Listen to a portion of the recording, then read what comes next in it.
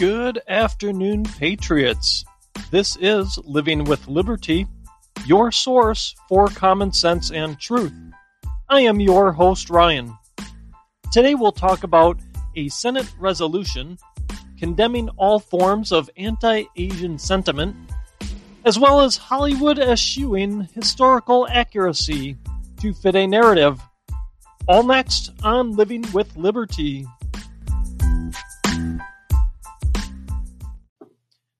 A number of senators, Democrats to be specific, about 30 or so of them, including one of my senators anyway, Tammy Baldwin, presented a resolution in the Senate condemning all forms of anti-Asian sentiment and hatred. Now, who would be against such a resolution? I mean, to me, it's common sense that we're all humans, we're all Americans. Yes, there are those out there that are acting like morons, basically, but do we really need our senators, our elected officials, spending time on these sorts of things? We have much bigger problems, I think, than our senators passing resolutions or presenting resolutions that they have no intention really of hearing to the language in them whatsoever anyway. But I wrote a letter to Senator Baldwin last week and posted it on my blog, posing a few questions to her about what this resolution means, particularly in some of the later pages of it, as far as the action we can expect from our elected officials based on this resolution they drafted. And I outlined actually what my expectations will be for her going forward in light of her being one of the co-sponsors on this resolution. Now, if you haven't had a chance to read my letter to Senator Baldwin, please go to my website, livingwithlibertypodcast.com, and under blogs, you'll find it. Now, in presenting something like this, does that mean Yale University is now in the crosshairs after their admitted bias in admissions, denying entry to Americans of Asian descent? This resolution is full of identity politics drivel. I don't know that there's been, you could call plenty of anti-Asian sentiment going on for years, and now we're all of a sudden going to do something about it. Yale admitted that they had bias, and a number of other schools have as well. Now, we've come to know that this is the Democrats' game. It's all about the identity politics. That's obviously why they're doing this now.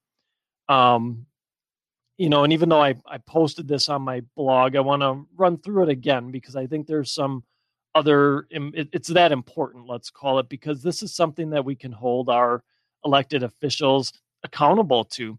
They want to co-sponsor this thing. Let's hold them accountable to it as we see their colleagues and media sycophants spouting off at the mouth about,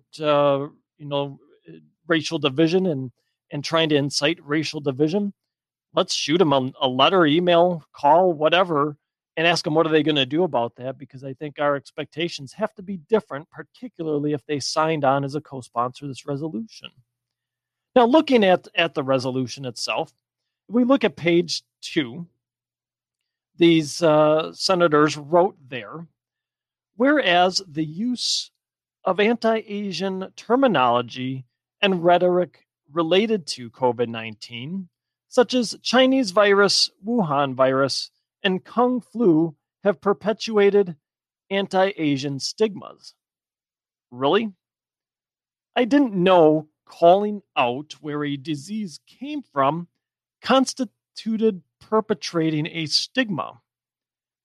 So when do the resolutions come out to denounce the references that we've heard over and over this past year to the Spanish flu, or the German measles, or the West Nile virus, or even the Middle East respiratory syndrome, also known as MERS? Outbreaks of new diseases get named after where they originate.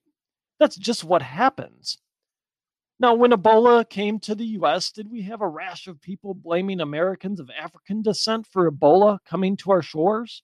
No, because that would have been stupid. Just like it's stupid to blame Americans of Asian descent, or even actual Asians for that matter, for the coronavirus. That blame lies solely on the CCP, and in my opinion, the useless and incompetent WHO. And maybe even to a certain degree, to the Democrats and the media sycophants themselves for continuing to perpetuate racial division in this country. It just because it's aimed at one group or another doesn't mean that everybody doesn't see it and see that in their mind, make it okay to do that, no matter what race, nationality, creed, color, whatever somebody is. It's been allowed. It's not been condemned, even though it's been going one way. People eventually say, well, it must be okay then. So some of that lies squarely on the Democrats and their media allies too for perpetuating this, in my opinion, anyway. Now, in no way, shape, or form does referring to where a virus originated continue to perpetuate widespread stereotyping or ostracizing of a group of people. That's just, I read that. It's just, to me, it's just stupid. Now, yes, if you are one of those Americans or whoever, it's not my listeners, I know that, but whoever believes that all Americans of Asian descent or any whatever were responsible for the coronavirus, you're a complete moron at that point. And you're unworthy of being taken seriously as a person. But I don't know why that would be, why in your mind that would be okay. It just blows my mind that one, that this resolution came out, and two, that there's that line of thinking. I can't even get the words out on it. It's just that dumb. That line of thinking is just not okay. Like I said, I think it gets perpetuated by the constant identity politics that we see from our elected officials and media. Now let's change gears a bit for a moment here, and we want to be fair, right? Just because I think this is unnecessary, we need to be fair about this. Taking and putting aside the Georgia shooting, because that incident had been highly politicized from the start to fit the double barrel narrative of anti-Asian sentiment and the need for gun control. Even though that shooter did end up killing not only six I think Asian Americans, but also someone of Hispanic descent and two white people. I mean, so to throw that in there as a racial killing is ridiculous. Two, they're trying to shoehorn that thing into a double barrel narrative. We just got to throw that aside. And throwing that one aside, and it's horrible. It's horrible, right? We don't ever want to see that. Throw it aside for a minute here, because if we take that out of the picture, and as I looked at the numbers, crime against Americans of Asian descent have been on an increase. Now, all of these crimes, do they fit into this narrative of all this hatred and sentiments to the negative against Americans of Asian descent? I don't think so. Can some of it be attributed to that? Yeah, unfortunately, it can and is. Is it the widespread problem that they're trying to paint it as now? I don't think so. Now, in this resolution, the Senate listed 4 incidents, which as I researched them, 2 of them I was able to confirm that the perpetrators did have an anti-Asian agenda to them. Now, as I go through these, I want you to listen to the cities that these occurred in. There's more to it than just a blanket statement of we have a problem with Asian hatred in this country. Now, see if you can catch the trend as I read this off. Now, the first one is in New York City. There was a woman assaulted of Asian descent in the subway by a man who was yelling anti-Asian slurs. So that's the first one I was able to confirm that, yes, this one did fall under that category. The next one, 2 children and 2 adults were stabbed in a Midland, Texas wholesale grocery store by a perpetrator with an anti-Asian agenda. That's the second one I was able to confirm as I picked through and tried to piece together what the Senate resolution was referencing. Third one, a couple was assaulted and robbed by a group of attackers in Philadelphia. Okay, so there you have a mob of people attacking a couple in Philadelphia. And this last one, we have a 16-year-old boy who was hospitalized after being attacked by bullies, plural, bullies, in Los Angeles. Now, I know I've got one of the smartest audiences around here. You probably caught this, but did you catch the trend in the cities? 3 of the 4, New York, Philadelphia, and Los Angeles, defunded their police by, in some manner, way, shape, or form over the course of the past year, and had not cracked down on the looting and rioting that had gone on. They, in essence, allowed it. LA still has that radical attorney general there running the show and letting people back out on the street. You know, it's this inaction and the lack of speaking out against these unlawful activities, the looting, the rioting, the going after, certain groups of people, the divisive rhetoric. It's just normalized this behavior, and it makes people think that it's okay to just do these things, to go and attack people, to shout these, slurs against them, no matter what nationality, creed, race, whatever, they are. Doesn't matter. It's all horrible. I think the lack of speaking out, the lack of our media doing its job, and instead of reporting with the slant, reporting and saying how horrible these things are, they've had a hand in normalizing this. Social media with Twitter, Facebook, pulling down some posts and not others. I mean, it's just the normalization of this, and we shouldn't be shocked that these things are happening. Now, I'll concede that there has been some crimes against Americans of Asian descent that could be labeled as hate crime. I just outlined 2 here. I'm sure there's others. But there's likely just as much happening because our elected officials have refused to put an end to the looting, the rioting, the general unlawfulness, and trying to apologize and explain it away instead of doing what needs to be done and making sure people follow the letter of the law, make sure that people are normalized and civilized in our society instead of acting like complete savages at times. And they continue on with their divisive and hateful rhetoric, trying to split Americans apart, that, our elected officials, again, not taking responsibility for their own actions. Now, we couple that with this defunding the police in these cities, and you haven't absolutely have a recipe for an increase in the crime we've seen. Yes, some of it has been against Asian Americans, and yes, it has, like I said, to be fair, has been on the increase if you look at the numbers. Now, think about this, though, in the defunding of the police. Where do those police patrols that are lost to defunded departments, where do those get pulled from? It's not the gated communities these elected officials and their cronies in the media and elsewhere live in. It's off of the neighborhoods or out of the neighborhoods that people like these our American Asian American friends live in.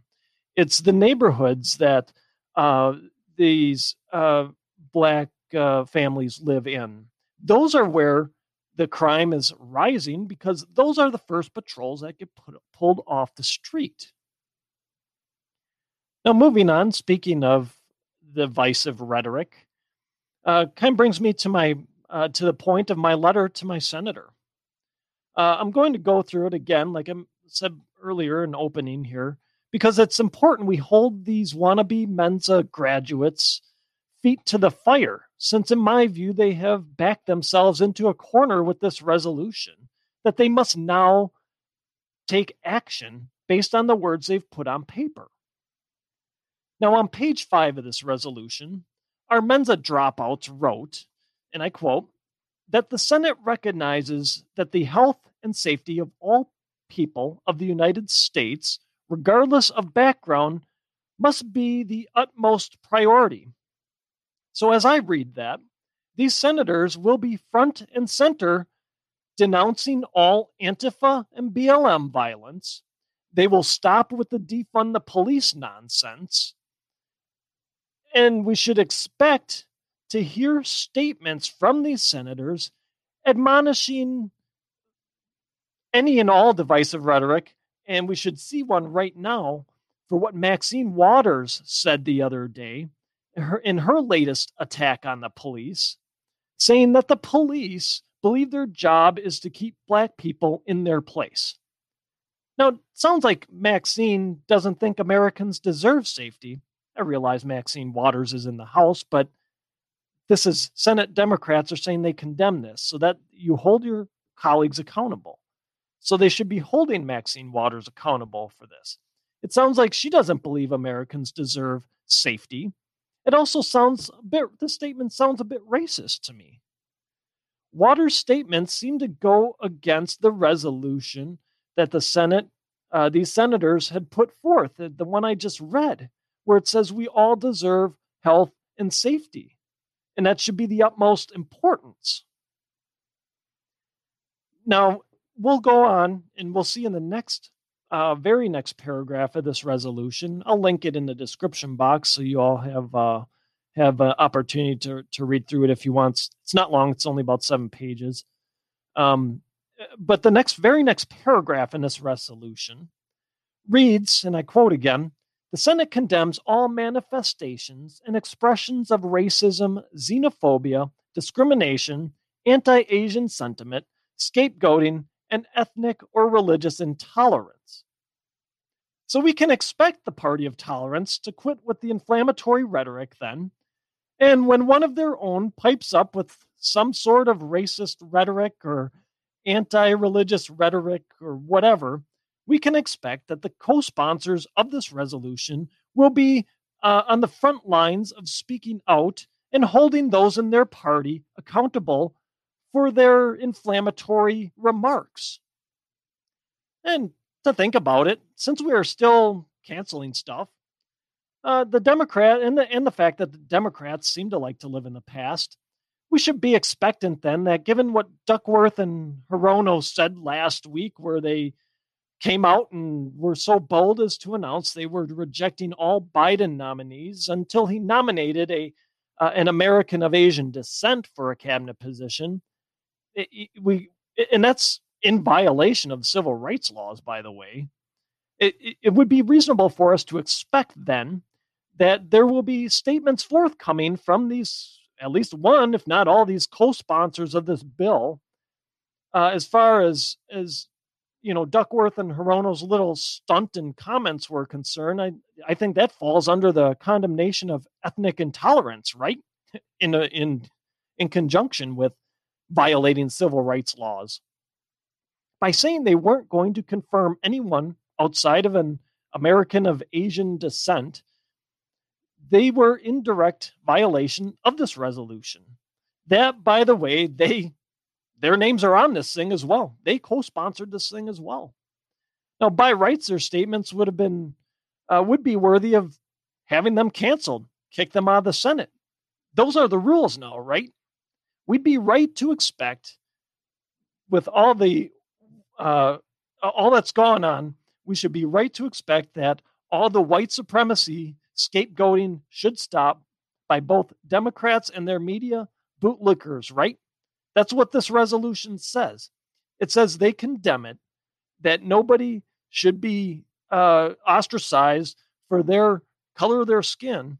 And we should expect, especially of the co-signers and co-sponsors of this bill, that would be your Tammy Baldwins, Mazie Hironos, Tammy Duckworth, amongst a host of others, that they will be front and center speaking out against any and all of this vile rhetoric.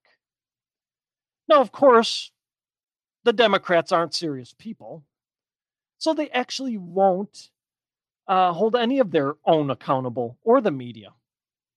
What this thing is and why they put it out there is just another tool that they can point at Republicans. They can point at Fox News, Newsmax, OAN, and all the other conservative outlets, blogs, papers, whatever out there, that they can use it to kind of further their divisive agenda. Now, however, this resolution is a public record. We have it in print here. I'll put the link. Like I said, I'll link it in the description box for you. So we can hold these elected officials accountable to it, whether it's officially passed or not. They put their names on it. So they need to hear from us every time we see a Democrat spewing vile rhetoric. First, if you have a Democrat senator, write them a letter pinpointing these points of emphasis that we've laid out here today. Feel free to go to my blog. Like I said, I posted my letter out there to Tammy Baldwin, and use that as a model to set the expectations. Next, after we've laid out the expectations you've laid out the expectations with your senator, keep sending them examples of their colleagues and their divisive racist rhetoric. Ask them when they will be issuing a statement condemning it. Now, I'll be sending Tammy Baldwin an email this week just to inquire what her stance is on Maxine Waters' obvious race-baiting statements and truthfully anti-safety statements. And when will she be making a statement against it? When can I expect a statement that you'll speak out against this and start holding your own accountable? We need to start using Alinsky's fourth rule here. Make the enemy live up to its own book of rules. If our Mensa dropout class wants to put a resolution like this out there, then we need to make them live up to it. Now, my last topic for today comes via an American Conservative article titled Hollywood's Obsession with Rewriting History by Ingrid Chung. It'll come as no surprise to anyone, I'm sure, that Hollywood takes plenty of liberty with the retelling of history. This article exposes how far it will go in this time of wokeness and narrative pushing. And I think it'll cause you to take a pause and rethink the accuracy of any Hollywood biography or biopic or historical movie going forward, even ones you've seen in the past. Chung writes of the recent biopic of the United States versus Billie Holiday.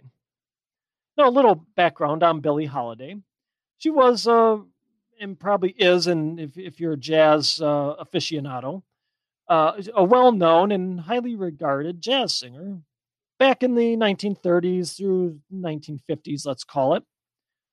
Her life was cut short by complications from years of hard living, drug abuse, alcohol, etc. She is credited with recording the first song of the civil rights era titled Strange Fruit, which is a song about the lynching of blacks in the South. The song drew the ire of the Federal Bureau of Narcotics, and coupled with her heroin addiction, it eventually led to her arrest, as the Federal Bureau of Narcotics told her, don't record the song, don't play the song, and she continued to do so. I say good for her. Freedom, I mean, that you can't take away someone's First Amendment like that, so good for her. But, think about the time. It was the 30s through the 50s and what was going on. And stuff like that is, at the time, was going to lead to an arrest if they particularly if they got you for something else like a heroin addiction, right? But so very, very well-known jazz singer. Chung raises the cause for alarm on how far Hollywood takes their artistic liberties and how it actually preys upon how little Americans know of history and how apt they are not to do any fact checking of their own. Chung describes the scene that would be highly questionable to anyone with any sort of historical knowledge of key governmental figures, particularly those of the late 1940s. She describes the scene as follows, and I quote, "One should be alarmed, however, by a particular scene in which a group of prominent historical figures, all known for their virulent anti-communism, congregate in a smoke-filled boardroom to conspire to take down Billie Holiday. The scene in question," Chung continues on, "opens with Agent Harry Anslinger taking long, assured strides down the corridor of the U.S. Capitol, as subtitles set the date as April 3rd, 1947. Now remember that date, it's important. He, meaning Anslinger, enters Senator's chambers with in which a group of white, middle-aged congressmen lounge and banter with whiskey and cigarettes in hand. Senator Joseph McCarthy, his chief counsel Ray Cohn, Congressman J. Parnell Thomas, and John E. Rankin are among the men present. A conversation ensues in which the sophistical correlations between jazz, drugs, race, and civil rights are explored as the men attempt to establish grounds for the arrest of Billie Holiday. Chung writes that finally it is the youthful Roy Cohn who suggests that they have Holiday arrested on drug charges. The scene ends with Congressman Thomas giving Anslinger the green light to go after Holiday. Now, the problem with this scene that Hollywood is presenting as historically accurate is that it never happened.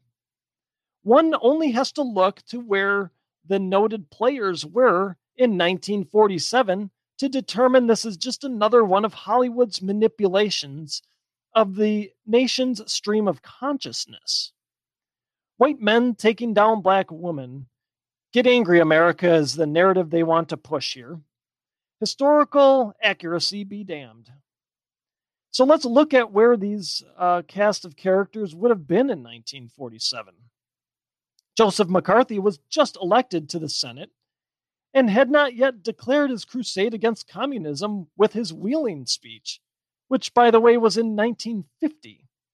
And Roy Cohn had just graduated from Columbia Law School in 1947 at age 19 and was more than a year away from being able to be admitted to the bar.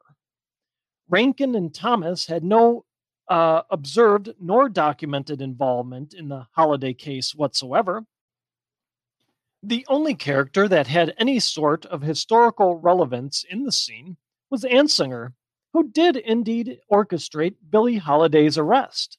He was the only one that belonged there at all. We all know that Hollywood takes liberty with historical stories. I think we've come to expect it. But this was a blatant misplacement of historical figures to push a narrative, plain and simple. I know many of you out there have given up on Hollywood. I have too, and it's for good reason. They are just a propaganda outlet for the left. The true entertainment value they used to provide left us long ago. There's no new ideas anymore. Nothing is funny anymore. It's all mediocre franchises and political pushing of political narratives. Now, here's more proof that Hollywood is deep in the narrative game, if we ever needed more proof to begin with. They are fully invested in the evil, middle-aged white men oppressing the black woman narrative, and unfortunately, those that watch this film are not likely to check their historical facts and accuracy of this particular movie for themselves. And it's just, all these, I think, just the same, because you'll go and try and talk to these people that have watched this movie, and they'll just be emotionally triggered when you do so, because you bring facts to them, and they'll just start yelling at you because they saw it in this movie, and it's a fact, because Hollywood said so, and because it fits their narrative and their ideals. Not all, but I think you'll find that with a good chunk of the leftists, or even not even. I guess they don't even really have to be hard leftists, maybe, to have seen this. And as long as they're not going to check out their own historical facts, and they're presented with something that's based on history, let's call it, then it's got to be true, right? It was on my glowing idiot box in my living room, so that's what I'm going to believe. Now, what we see here, and this is why it is vitally important to ignore Hollywood propaganda, and at this point, to assume the truth that is really the opposite of what they are pushing out. If you haven't been doing that already, start now. This is why we need to get back to good American-centric historical teachings that are factually accurate. And that's good, bad, or ugly with the history. It needs to be factually accurate. You can't just kill some of it because it's bad, or you can't kill some of it because it doesn't fit the narrative. You got to present it all, good, bad, or ugly. Now, Americans who watch this are likely to the United States versus Billie Holiday. They're likely to leave with the impression that these men took down Billie Holiday, even though based on the dates and records, it was literally impossible for most of the men that were in this movie to have even had a hand in it. Context is important here. Hollywood never provides it, so it has to be up to us to do the fact checking for ourselves.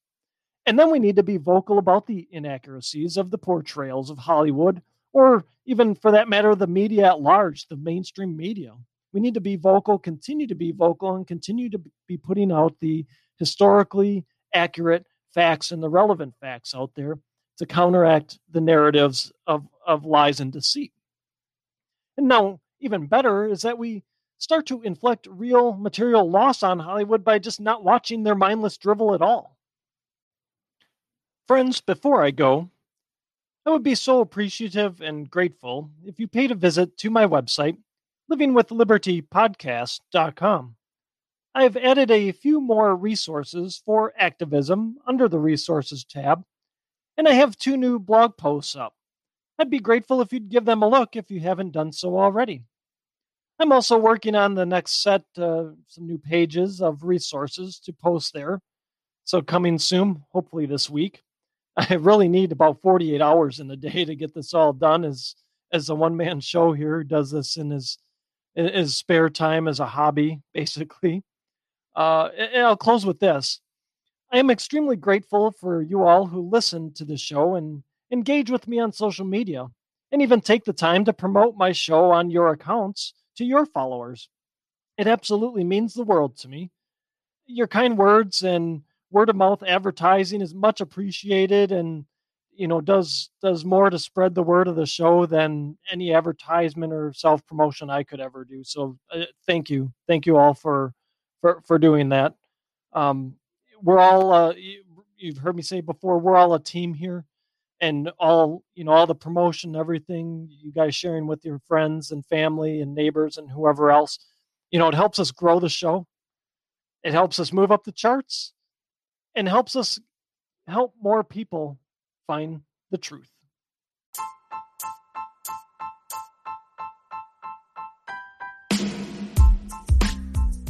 I appreciate you spending part of your day with me.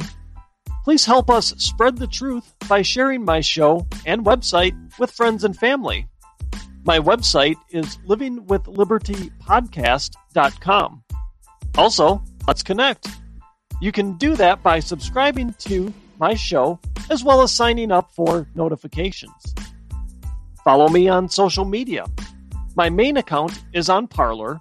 I am at Living with Liberty. I am also on MeWe.